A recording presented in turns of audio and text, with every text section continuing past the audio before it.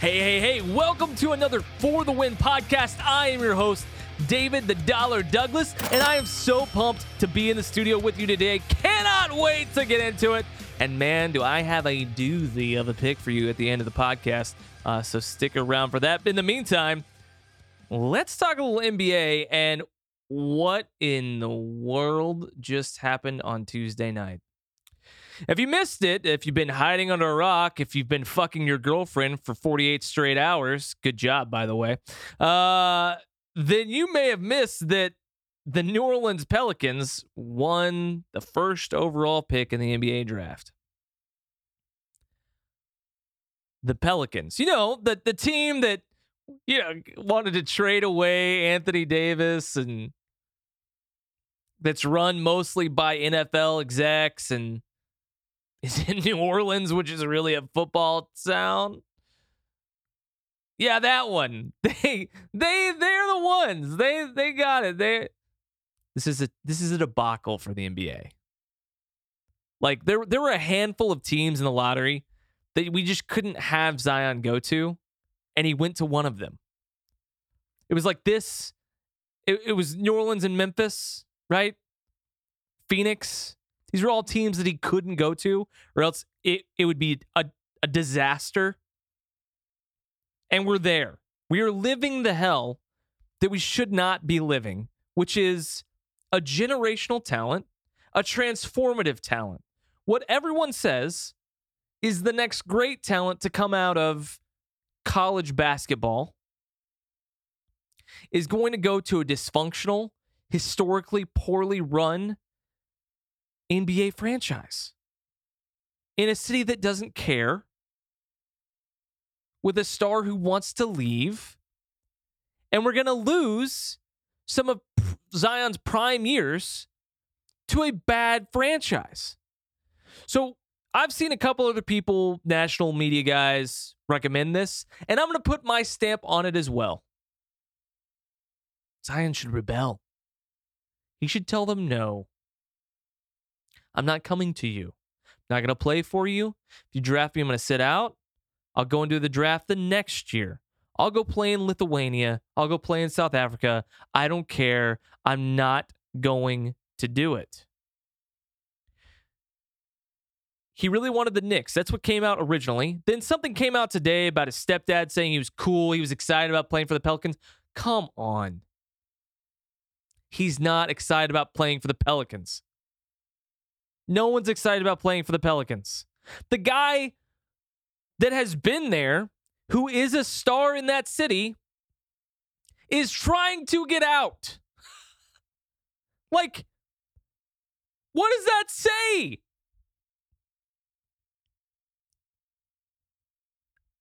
I don't even know what to say about this other than, yes, this is like if Andrew Luck went to the Cleveland Browns. I mean, this is it's incomprehensible. This is illuminating a greater issue with the NBA, and the issue is we've got 4 too many teams. Okay, we've got 4 too many teams, and what do you mean, Dave? That's a lot of teams. Look, there's not that much talent that comes out of into the NBA draft, anyways. There's just not. I mean, seriously, you think about every draft, like if you go back and you look at it, first and second rounds, there's like 10 guys who can really play in the league. There's 60 guys taken. I mean, like, there are 2 rounds. There's like 10 guys that could play. So, what are we doing? And then we have these really poorly ran franchises in cities where people don't care, so they're not selling out. They just shouldn't be there, man. Well, who would you get rid of? Look, New Orleans is one of them. I'm not going to piss a whole bunch of people off in a bunch of different cities. New Orleans is definitely one of them. The other one? I'll just give you one more because it's fun. Charlotte. Charlotte shouldn't be there. Historically terrible franchise. Historically, by the way, Kemba Walker, he's not going to be there anymore. So then what are they going to have? Nothing. But Jordan owns them. Yeah, okay. Perpetuating the issue. That's a debacle for the NBA. Zion can't go there. And if I'm Zion, honestly, I don't care if I look like a prima donna. I'd pull the Eli Manning move. I'd say, nope, I'm not going to come play. If you draft me, I'm not going to be there. And you demand it. There are teams that would back up the trailer for this. You got to do it. You, if you're Zion, you can't just be like, oh, I'm happy to go. No. His stepdad should retract that statement immediately. No. Can't do it. Major issue. Supremely disappointed with the NBA draft results because it's a lottery. We don't want people to tank. Then shit like this happens and it's terrible. It would have been better for the Knicks. That would have been exciting. Would have been interesting. Knicks fans are pissed, by the way. Would have been better for pretty much anyone. There were legitimately 8 teams that would have been interesting. And there probably were 10 teams that were more interesting than the Pelicans. Couldn't get any worse. And if Zion doesn't throw up his hands and pitch a fit and say, I'm not going, I'm sorry. I really am. But this will be a loss for all of us. It'll be a loss for all of us. And I don't know that it'll actually achieve his full potential. Because in his most critical developmental years, he's going to be at a pretty pathetic franchise in a city that no one cares, with a superstar teammate that wants to leave. You're welcome, NBA. You dug your own hole. All right, changing topics. Let's talk a little NFL. It's been a while since we talked some football, and I miss it. Patrick Peterson came out today that he's going to have a 6-game suspension for PEDs. And per the collective bargaining agreement, we don't know what it is. But we all kind of know what it is, right? I mean, here's Patrick Peterson. He's played in all 128 games since he got drafted. He started all of them. That doesn't happen for a position player, A. And B, that really happens for anyone in this league. So over the course of 8 years, he started all of his games. So more than likely, this is steroids or this is HGH. More than likely. I actually loved taking ethics classes when I was in college years ago. And something we talked about a lot was bioethics, right? What do we do with all these things, biology, and there's a lot of things you think that you talk about. You talk about abortion. You talk about the rights of humanity, elective euthanasia. Like can people have assisted suicide medically? One of the things we talked about in that class, and I've talked about much since, and I've actually read dozens of books now since then, was this idea of performance-enhancing drugs. Should we do them? Should we not? What's the ethics here?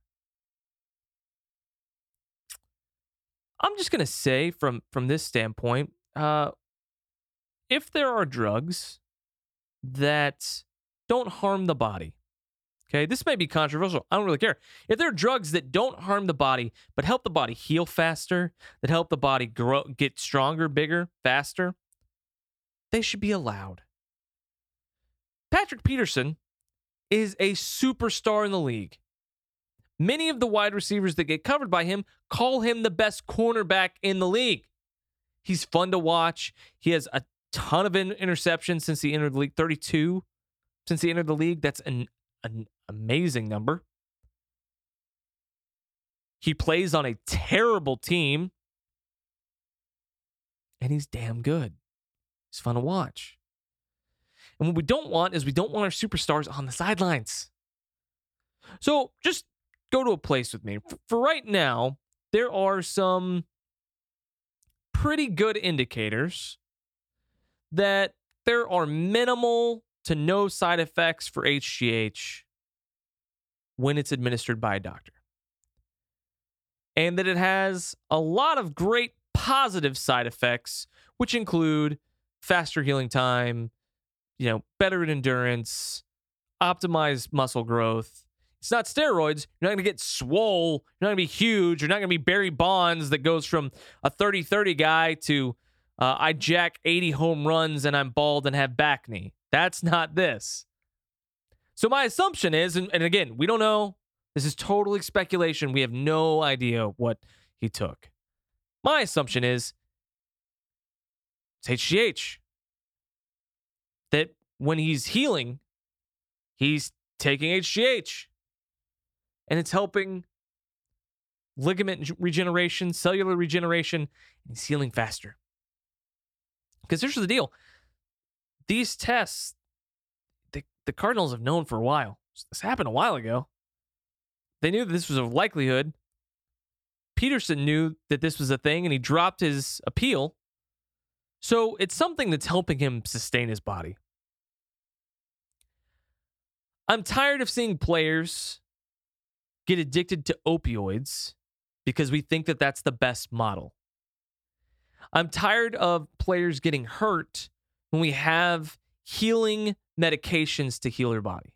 This is why I've been a big advocate for medicinal marijuana, where it's legal in a state, which, by the way, for what it's worth, it should be legal in every state. Medicinally, marijuana should be legal, right? I don't care if you think it's recreational. That's fine. We can debate that all day. It should be medically available. Why? We have a serious opioid crisis. You can't deny it. And we're perpetuating those issues in the NFL. It's the most violent sport that we play in the U.S. in mass. And then we give these guys opioids instead of giving them medicinal marijuana, which works great, non-addictive.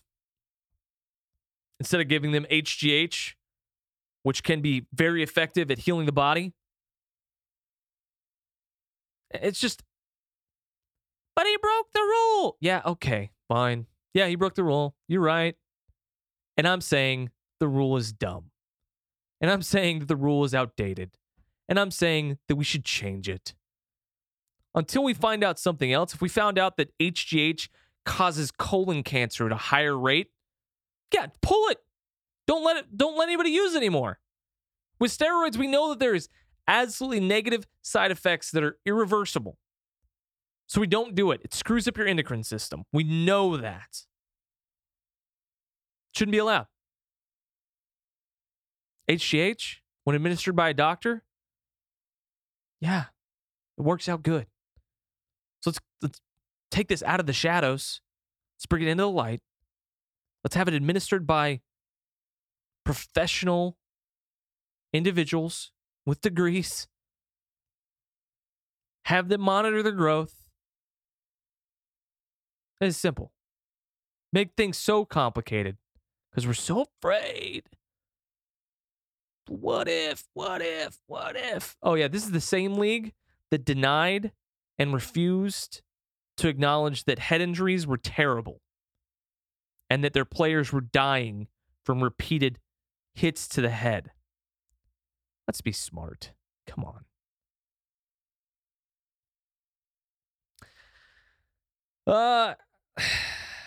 As a kid, I loved baseball.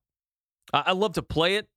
I wasn't amazing at it early on. I mean, kind of like every kid, right? Like, I started after kid pitch was a thing. I never got to do t-ball. Never got to do coach pitch. I started later. And so I was kind of bad at it for a while because it's hard. I mean, they always say the hardest thing to do in sports is to hit a baseball because it's moving and your bat's moving and you have to hit and make contact and all those things. But I really enjoyed it. I enjoyed it for a number of reasons. There's a lot of nuance in baseball. There's a lot of small things you have to do really well. The way that you point your glove where you're going to throw, the way that you're going to point your toe where you're throwing, the follow through, how you swing a bat. You don't swing with your arms, you swing with your hips. Keeping your eye on the ball, moving, I mean, there's all these little subtle things that you need to do in order to be successful in this sport.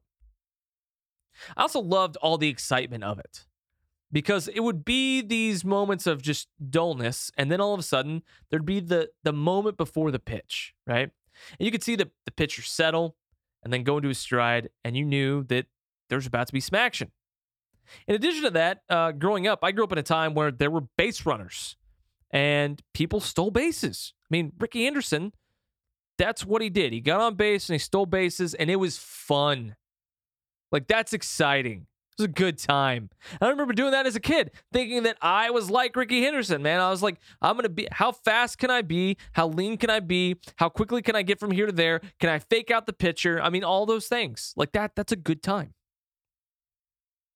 And lastly, I love the strategy of it, right? Pinch hitting, having people that are going to come in, and when you do a defensive shift, where to hit the ball, how hard to hit it. Do you want to do a sac fly here so you can score a run? All those little subtle things. You're going to steal the base now. There's all these little things, right, that go into the strategy of baseball. So I like it for all those reasons. And now I hate baseball. Let me tell you why. Because all those things are gone. So what happened was, and I love analytics. I love analytics. I love data. Data and analytics are incredible. Data and analytics have destroyed the game of baseball. Right now, the game is this. Have a pitcher who can throw the hardest that he can. Check.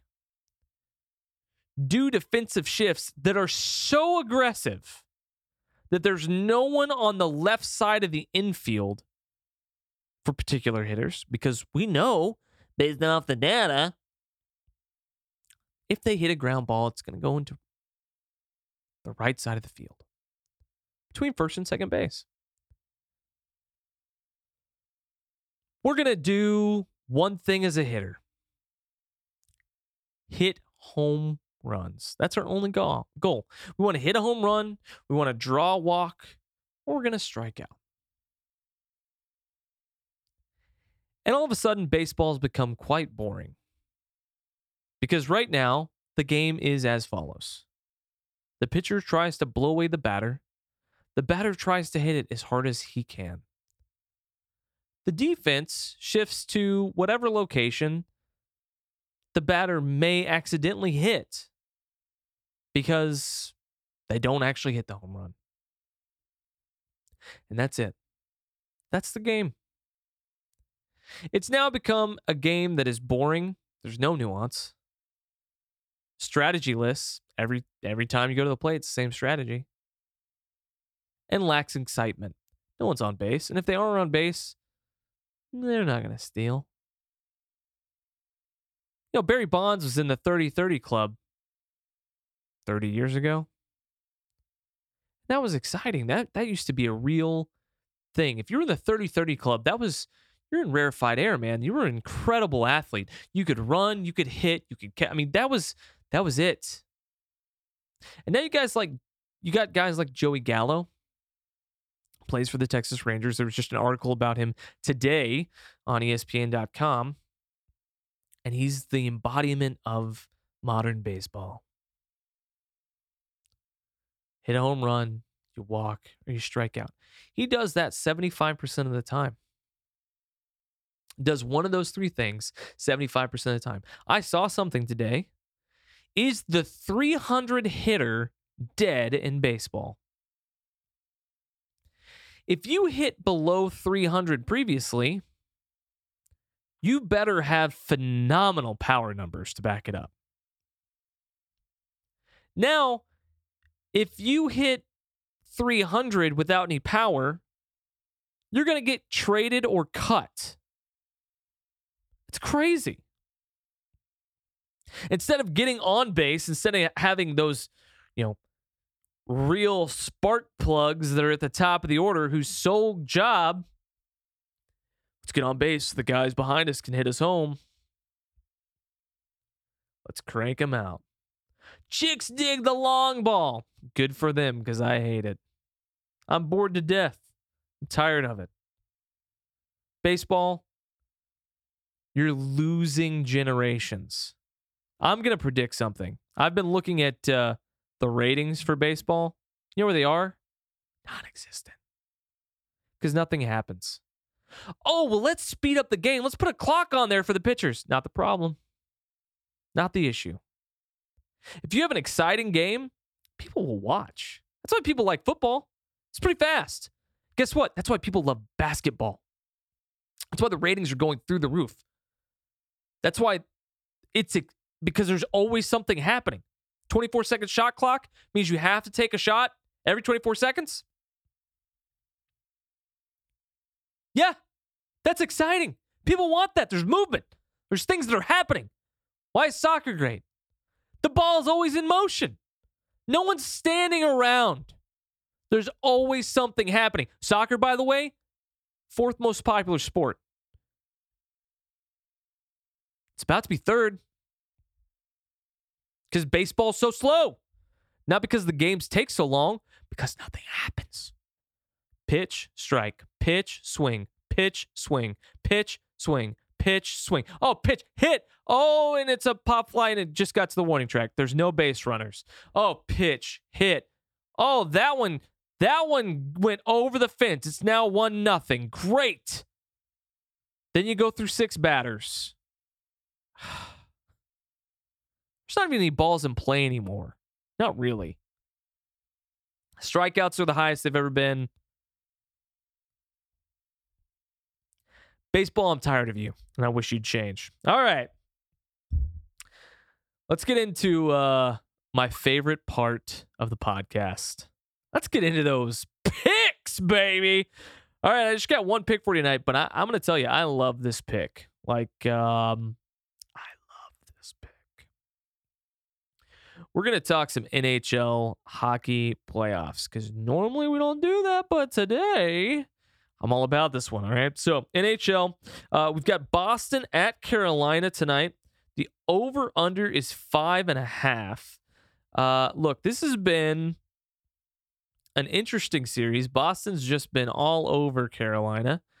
I'm not going to say who's going to win tonight because that's only for our premium picks at picksforthewin.com. Picksforthewin.com. Go there now. Use the promo code 3FREE. Get 3 days for free. That being said, this game I am going to give away only on the podcast. I like the under here. If you look at all the games that Carolina and Boston have played, most of the time they've been 5 goals or fewer all postseason long against different opponents. The first 2 games of this series is what everybody's going to look back at. And they're going to be like, but they scored 8 goals. Yeah, those were outliers, and those were in Boston. And this is in Carolina, and it's going to be tighter. And when Boston plays on the road, the points get lower. And when Carolina plays at home, the points are remarkably about the same. I think this game's going to be 3-2. So it's going to be close. You're going to be sweating it, but don't worry. Take the under. Well, this has been another episode of the For the Win podcast. I am your host, David the Dollar Douglas. Until next week, catch you later.